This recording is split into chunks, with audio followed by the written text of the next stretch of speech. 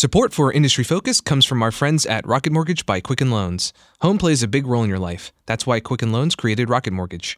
It lets you apply simply and understand the entire mortgage process fully, so you can be confident that you're getting the right mortgage for you. To get started, go to quickenloans.com/fool. Welcome to Industry Focus, a podcast that dives into a different sector of the stock market every day. We're pre-recording in the Fool HQ studio for this episode, which will go live on Tuesday, May 22nd. I'm your host, Vincent Shen, and today I have two different reasons to be extra pumped for this show. First, we're busting out the mailbag to cover a listener question that has us revisiting a relatively young industry, one that's made quite a bit of progress since we covered it last summer. And not only that, I'm also excited to introduce a new guest to the show. Joining us via Skype is Motley Fool contributor John Ballard. Welcome to Industry Focus, John. Thanks for having me. This is your first time appearing on a podcast, right? Yes, that's right. Awesome. I think you chose the right show. We have a great listener base, dozens of open-minded and eager investors. And John, I was checking out your Fool.com profile too. How long have you been following the Motley Fool? Probably since about 2005. Wow. So long time Fool. That's great to hear. And based on our conversation the past few days, I really think we chose the perfect episode for you to make your industry focus debut. So let's get down to business with the mailbag question. So this one comes from David in Cleveland, Ohio. And fools, remember, you can always reach the Industry Focus crew by sending an email to industryfocus@fool.com or by connecting with us on Twitter. Just look for MF Industry Focus. So David had this to say: I myself am not a gamer, but I do think esports is only going to get more and more mainstream. I'd like to put together a basket of esports stocks and would be interested to know what you all recommend. It seems there's a few obvious players, but there must be other ancillary companies that are benefiting from the sport's growing popularity. I first heard of esports a few years ago when a younger colleague of mine went to New York City for a weekend tournament. He and his girlfriend spent considerable money to sit in Madison Square Garden for a day or two and watch their favorite players. At the time, I thought they were a little nuts. Now I think they're on the leading edge of something big. John, I think you and I both inclined to agree with the last part of David's message that esports is on the verge of really taking off, because depending on who you ask, some would say it already has, but we're going to take time to walk through some of the history of esports and the drivers that have lifted the industry to its current status and popularity. And then we'll dig into the main companies targeting esports before talking about important recent developments, getting a handle on some of the actual financial opportunity, and then what investors can expect going forward. So John, you've been closely covering the video game business. You have personal experience with some popular esports titles too, but competitive gaming has been around for a long time in different forms. Would you agree that esports in their current form are really the product of a gradual evolution rather than something really new to the world? Yeah, it's you can trace it all the way back to the 1970s with small tournaments and arcade competitions, and it gradually, with the faster internet speeds that started coming on, it started to take off just really probably in the last 20 years, and then it just kept, the momentum just kept building with social media and Twitch. The first big esport game was probably StarCraft in the late 90s. Mm-hmm. It was really the first game that emphasized talent and skill and team-based, or not team-based, but it de-emphasized the button smashing of the arcade days, and it was a very, very thoughtful game that required players to make a lot of decisions and strategize. Yeah. And I think something with the arcade games too that you mentioned that I'd like to jump in on with this kind of fun story. It's important to keep in mind that just because there weren't these multi-million-dollar contracts and city-based teams 5, 10, or even 30 years ago doesn't mean there weren't already a lot of video gamers looking for ways to compete against each other. And I remember seeing a documentary from 2007 called The King of Kong, really awesome movie. And the documentary follows a rivalry essentially between these two experts who are fighting, angling for the world record high score in the 1980s arcade version of Donkey Kong. So for something as harmless sounding as an arcade game kind of competition, there's a surprising amount of intrigue and controversy there. Great movie. I recommend to any fools who've yet to see it. And from my personal experience too, around 2002, 2003, I was playing a ton of Counter-Strike. That's a first-person shooter game that's popular to this day. And my friends had a clan and everything. We'd set up low-level matches against other teams. But there were leagues, rankings, and even then the best players were already competing in pretty big tournaments with cash prizes and scholarships. So this has been building up over years and years. But the big thing that you mentioned with faster internet speeds, more and more robust multiplayer experiences, and larger player bases, it's raising the kind of bar for competition and turning into something that people are really interested in seeing in terms of a spectator event. Yeah, it's Twitch, it's social media, YouTube, all those elements. They've come together in the last 10 years, and it's made esports. It's made it make headlines. And companies are seeing a game like League of Legends. It started getting popular around 5 to 7 years ago. There's tens of millions of people that tune in to watch that annual championship event, and so companies are recognizing that. They're seeing, hey, we can take our popular franchises, launch that into esports too, and sell advertising. And so it's companies are starting to invest their own money into this, and that's something that's never really happened before, and that's really why this is really starting to take off. Yeah. With that in mind, now that you've mentioned those companies, I want to stop there before we go any further, because I do want to get some of the actual companies and stocks into the mix. So investors are pretty fortunate with video games in that there are quite a few publicly traded companies targeting the esports opportunity, and they also happen to be some of the leading names in the industry. So a lot of our listeners have probably heard of Activision Blizzard, ticker ATVI, Electronic Arts, ticker EA, Take-Two Interactive, ticker TTWO. So across the board, we're seeing esports come up more and more in these companies' press releases and their earnings calls. So I'm going to share a few quotes from management teams. It's not like I had to go digging to find these examples. So these are all from the most recent quarterly investor calls. So from Activision Blizzard CEO Bobby Kotick, he says, the inaugural regular season of the Overwatch League is progressing well with millions of viewers each week, an average viewing time of over an hour, which provides our multiple global broadcast partners and sponsors with access to a highly engaged and hard-to-reach audience. The Overwatch League continues to thrive, and our players are getting even broader recognition of their incredible talents in mainstream media. We see even greater opportunity with the playoffs and grand finals still to come, and we've begun sales of our next round of Overwatch League teams, and over time, we believe our esports initiatives could rival traditional sports for audience interest, advertiser interest, sponsors, ticket sales, and merchandise sales, both virtual and physical. So it's really impressive. And then as part of those efforts, the companies, they're also upping their hiring of people with experience in sports and marketing and broadcasting. And then I have another quote here from Electronic Arts CEO Andrew Wilson. He says, and in terms of esports, we talked about this a little bit last quarter. I mean, we saw tremendous engagement in both our Madden League and our FIFA League, up significantly year over year and breaking records in both broadcast television and on digital channels. We're going to continue to double down there. We've got an entire competitive gaming group that are pushing to grow that and really think about the ongoing evolution. So those comments, again, are just from this month, and I don't think it gets any clearer that the leading industry players are taking the esports opportunity really seriously, and that doesn't include other major video game publishers that are just not public companies. So everyone listening can keep track of what titles kind of go with each company as we discuss more recent progress and developments. So for Electronic Arts, they have a lot of popular sports franchises forming the bedrock of their esports division. So across their esports franchises, they have over 100 million players, with almost 20 million of them getting involved in their FIFA and Madden competitions.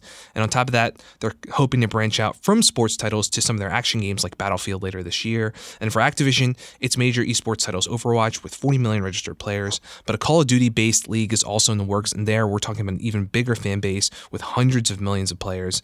The company delivered a record Q1 2018 with almost $2 billion of revenue and double-digit growth for both the top and bottom lines. So we'll take a deeper look at numbers, financial contributions from esports in a bit, but I'd like to offer some updates from the notable achievements in esports that we covered last summer, because at the time, we talked about multi-million-dollar cash prizes, growth in attendance at live esports events. And John, what's the latest news? Because I feel like the industry is constantly hitting new milestones at this point. Well, Overwatch League started in January. It's of course, there was a big build-up with it last year. The company just kept talking about it on conference calls, and a lot of investors had high expectations. And well, the league it's pretty much maybe exceeded expectations. They had 10 million total viewers opening weekend. They've been averaging 200 to 300,000 viewers average per day.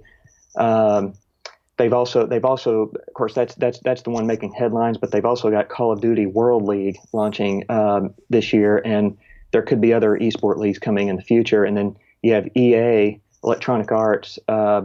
They've got their FIFA, Madden, Battlefield franchises coming into esports this year. And the viewership I've seen, those leagues probably aren't doing maybe quite as well as Overwatch League. From the data I've gathered, they're probably doing maybe around 100,000, maybe a little less in viewership. And then we have Take-Two Interactive. They've launched NBA 2K League this month in May, and that game is not really, probably doesn't have quite the wide viewership as Overwatch and FIFA. I mean, some comments of people I saw on Twitter mentioned it only got maybe like 10,000 viewers, but you have to understand it's also a game that it doesn't really rank very high on Twitch. It might get, I mean, casual people tuning into Twitch to watch other people play it. There's like maybe 1,000 viewers a day, so it got a bump. It's not management though. They say they're happy about it. They're still very enthusiastic about it, but I think the heavyweights among the companies is Overwatch League and probably FIFA and Madden after that. And you can see it in the way the companies talk about it when they, EA and I found something kind of interesting that EA and Take-Two, they're not being as proactive in releasing press releases, giving information about what's going on with their esports. Activision releases a lot of information. They're telling you how much money they're making on advertising, sponsorships. They're telling you how many viewers they're getting, and they really speak a lot about it in conference calls. EA has mentioned some viewers, and they're happy with it, but they don't. Those companies aren't really. They're not really talking up their esports as much as Overwatch and Activision. And usually as investors, when we see that, you think that those companies. They're maybe not doing it as well as investors. They're not meeting expectations, but I think all eyes right now are on Overwatch League because it just has an unprecedented structure. Sure. And how it's set up, and it's I mean the management's really ambitious about turning that into like an NBA scale type league. 2018 is the first year ever that all three of these publicly traded companies, Activision, EA, and Take-Two, have professional leagues launching, and so this is really a big year for esports. It's a real milestone, kind of watershed moment. Sure, yeah, and even for Electronic Arts, they've mentioned some things like they actually had the #1 esports program on television in 2017 with their Madden Challenge special. They talk about their road to the eWorld Cup had 17 million digital views, so still some impressive numbers on that side. Maybe they're not. Even if they're not potentially touting it as much as some of the competition. But just a couple more minutes here. I also want to dedicate you shared some notes with me that had really impressive details about what players are kind of getting from some of these professional gamers getting from their contracts, partnerships with professional sports leagues. Can you just share some of the developments there really quick? Well, there's that's one of the interesting things about esports. I mean, these players they're getting signed to these contracts, and I think in a lot of ways, as we monitor the progression of esports going forward, this is going to be a good way to monitor the magnitude of esports. So the minimum salary of Overwatch League, the minimum is $50,000, and these players are given health insurance and retirement savings plans over that, and each player gets 50% of their team performance bonuses on top of that for achieving certain things through the season, like winning little playoffs that happen in between stages of the season. And then that's total of all that's $3.5 million in team performance bonuses. And then the champion of the whole season, will get a $1 million award on top of that. So there's some money at stake. But Overwatch pros, they spend a lot of time practicing these games, and they're being recruited for their skill, and they're being put on these contracts so that they have the support from the company to just spend all their time year round playing these games. Yeah, these are people who are spending like 12 hours a day practicing, like right. very much true to kind of what an athlete would experience trying to reach the top of their game. And something else that I thought was really interesting and important to the big developments for this industry was something that you wrote about on Fool.com recently, and that was a partnership that one of these companies had with Nielsen, kind of trying to get some legitimacy in terms of esports ratings and how important that is for advertisers. Could you talk a little bit about that? Well, in order to attract advertisers, that's going to be the big revenue driver for these professional esport leagues. It's along with sponsorships, that's estimated to make up 77% of the esports market this year. So it's a big thing. And in order to get that advertising, there has to be verifiable data about who is watching and for how long. Mm-hmm. And Nielsen TV ratings, of course, those are the authority of when it comes to this. And so very recently, Activision announced that Nielsen will provide its TV rating expertise to provide that data for the company's esport events for specifically Overwatch and Call of Duty World League. And this could really get the momentum going for esports' ability to attract advertisers, which it's going to need if it wants to, reach that scale of the NBA. So Nielsen, they track what those ratings measure is a percentage of the people watching between 18 to 49 years old of age. And Activision is essentially placing its esport events. By doing this, they're putting those events against the biggest entertainment channels in the world. If you look at TV shows like The Walking Dead and Game of Thrones, the most popular TV shows, they generate millions and millions of viewers a week. So Overwatch League, it's generating 200 to 300,000 average per day, and that's for matches held Wednesday through Saturday. And so we think, well, that's nothing. Why would advertisers be interested in 200,000 viewers? And that brings up another interesting angle about this. It's clear the Activision executives, they've released all this information about what they're seeing in engagement and viewership and the money they're generating so far from this.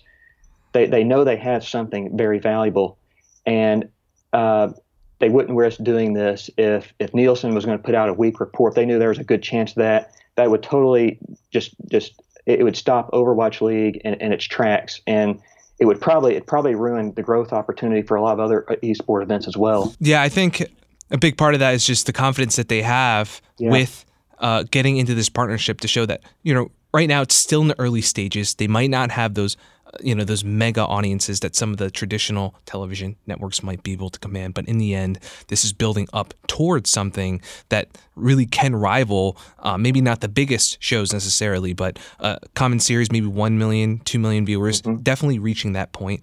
So very impressive stuff there. And I know a lot of our listeners are also at this point going to be wondering about monetization, looking for numbers to crunch. So next up, we're going to share our thoughts on just how sizable the esports contribution can be to revenue and profits.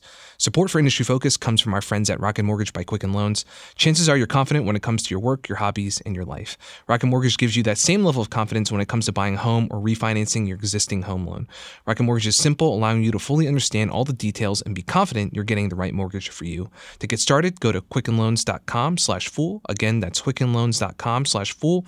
Equal housing lender, licensed in all 50 states, NMLS consumeraccess.org number 3030.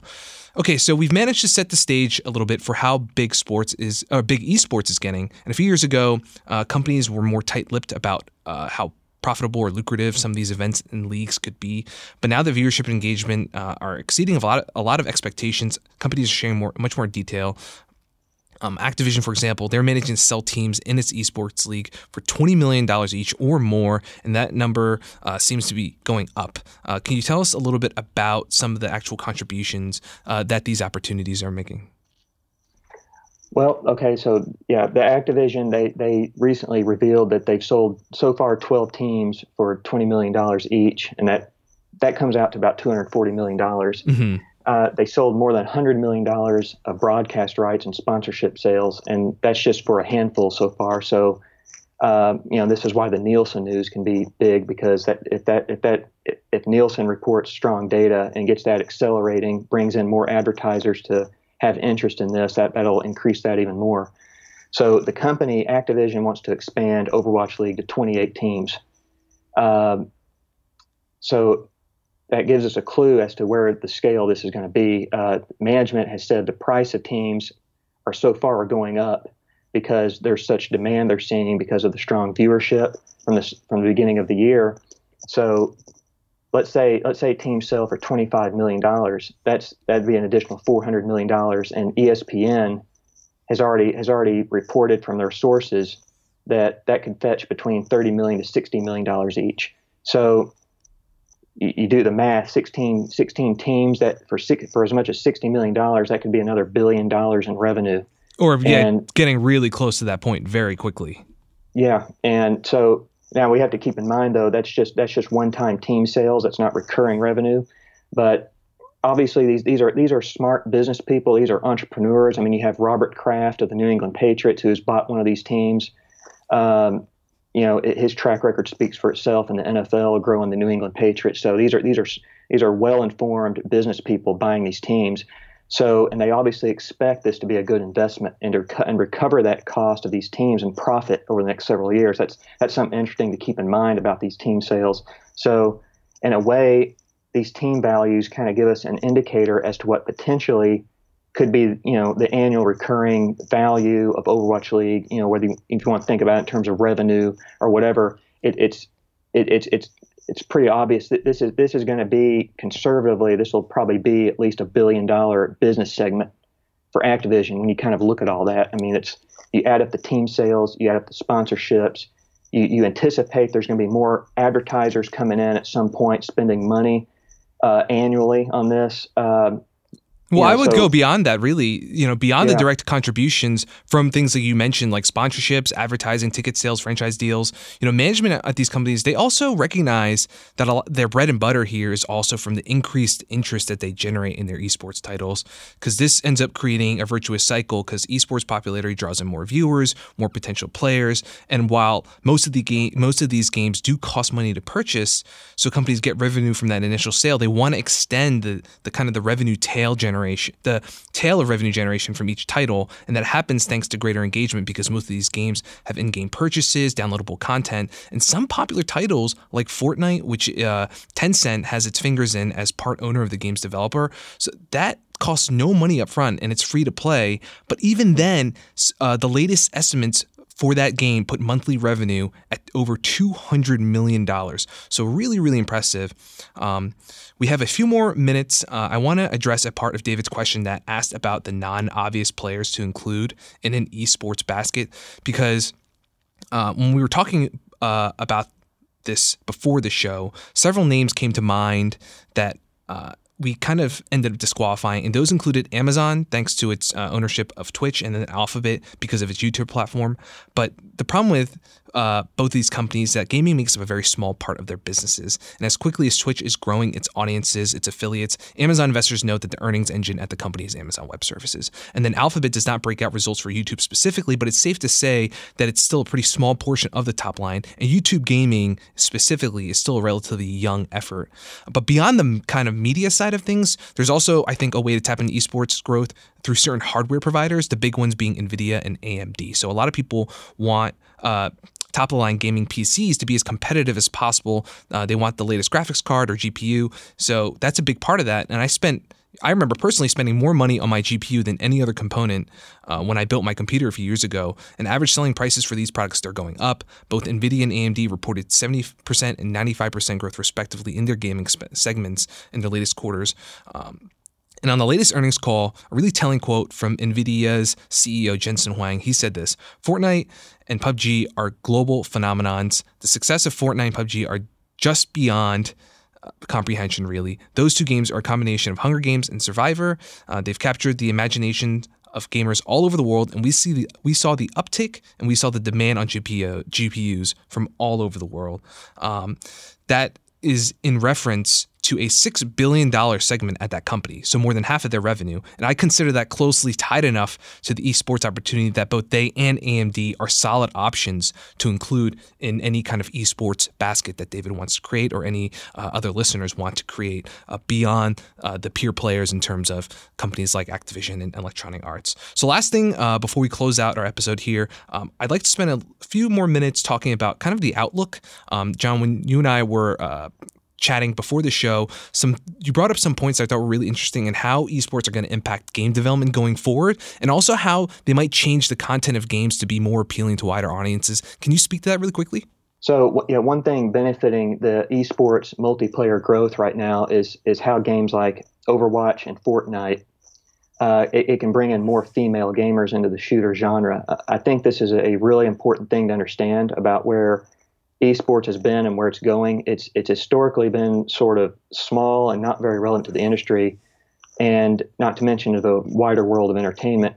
And part of that reason is that typically video games have been associated primarily with men. And you see this in esport tournaments where finding a female gamer playing on a team it's very hard to find. It's almost non-existent. And it's because shooters like Counter-Strike and Call of Duty, like we talked about earlier, they're realistic military shooters, and that tends to kind of limit their base and audience to primarily males.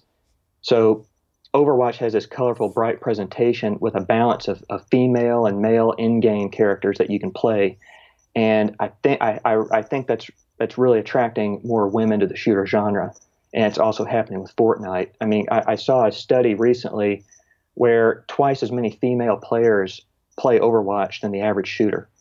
I think it's about 16% of the player base. And I can attest to this from my own experience playing the game and watching people play it on Twitch. This is a really important thing for Overwatch League's ability to attract advertisers. Obviously, with more women in the game, there will clearly be more women viewers watching esports matches.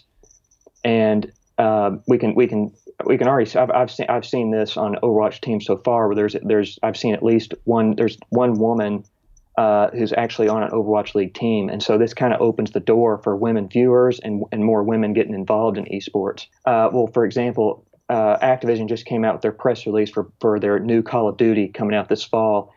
It's mostly being aimed at the multiplayer segment of the gaming community. They're really playing down their single player and playing up more of the multiplayer. And it's about positioning the game more for esports, especially with Call of Duty World League ramping up this year.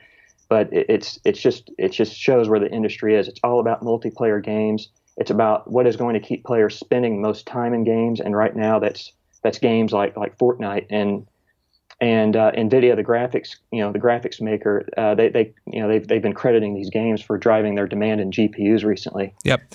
So that's going to influence the way these games are developed. And kind of color how the companies think about where they put their priorities, where they place their focus for the actual format for these games. But that's all the time we have for today. Thanks a lot, John, for joining us today. I hope you enjoyed your experience on your first podcast.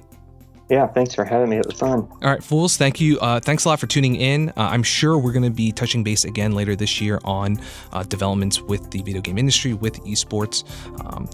So thanks again for listening. I'll be back next week. People in the program may own companies discussed in the show, and the Motley Fool may have formal recommendations for or against any stocks mentioned. So don't buy or sell anything based solely on what you hear during the program. Fool on.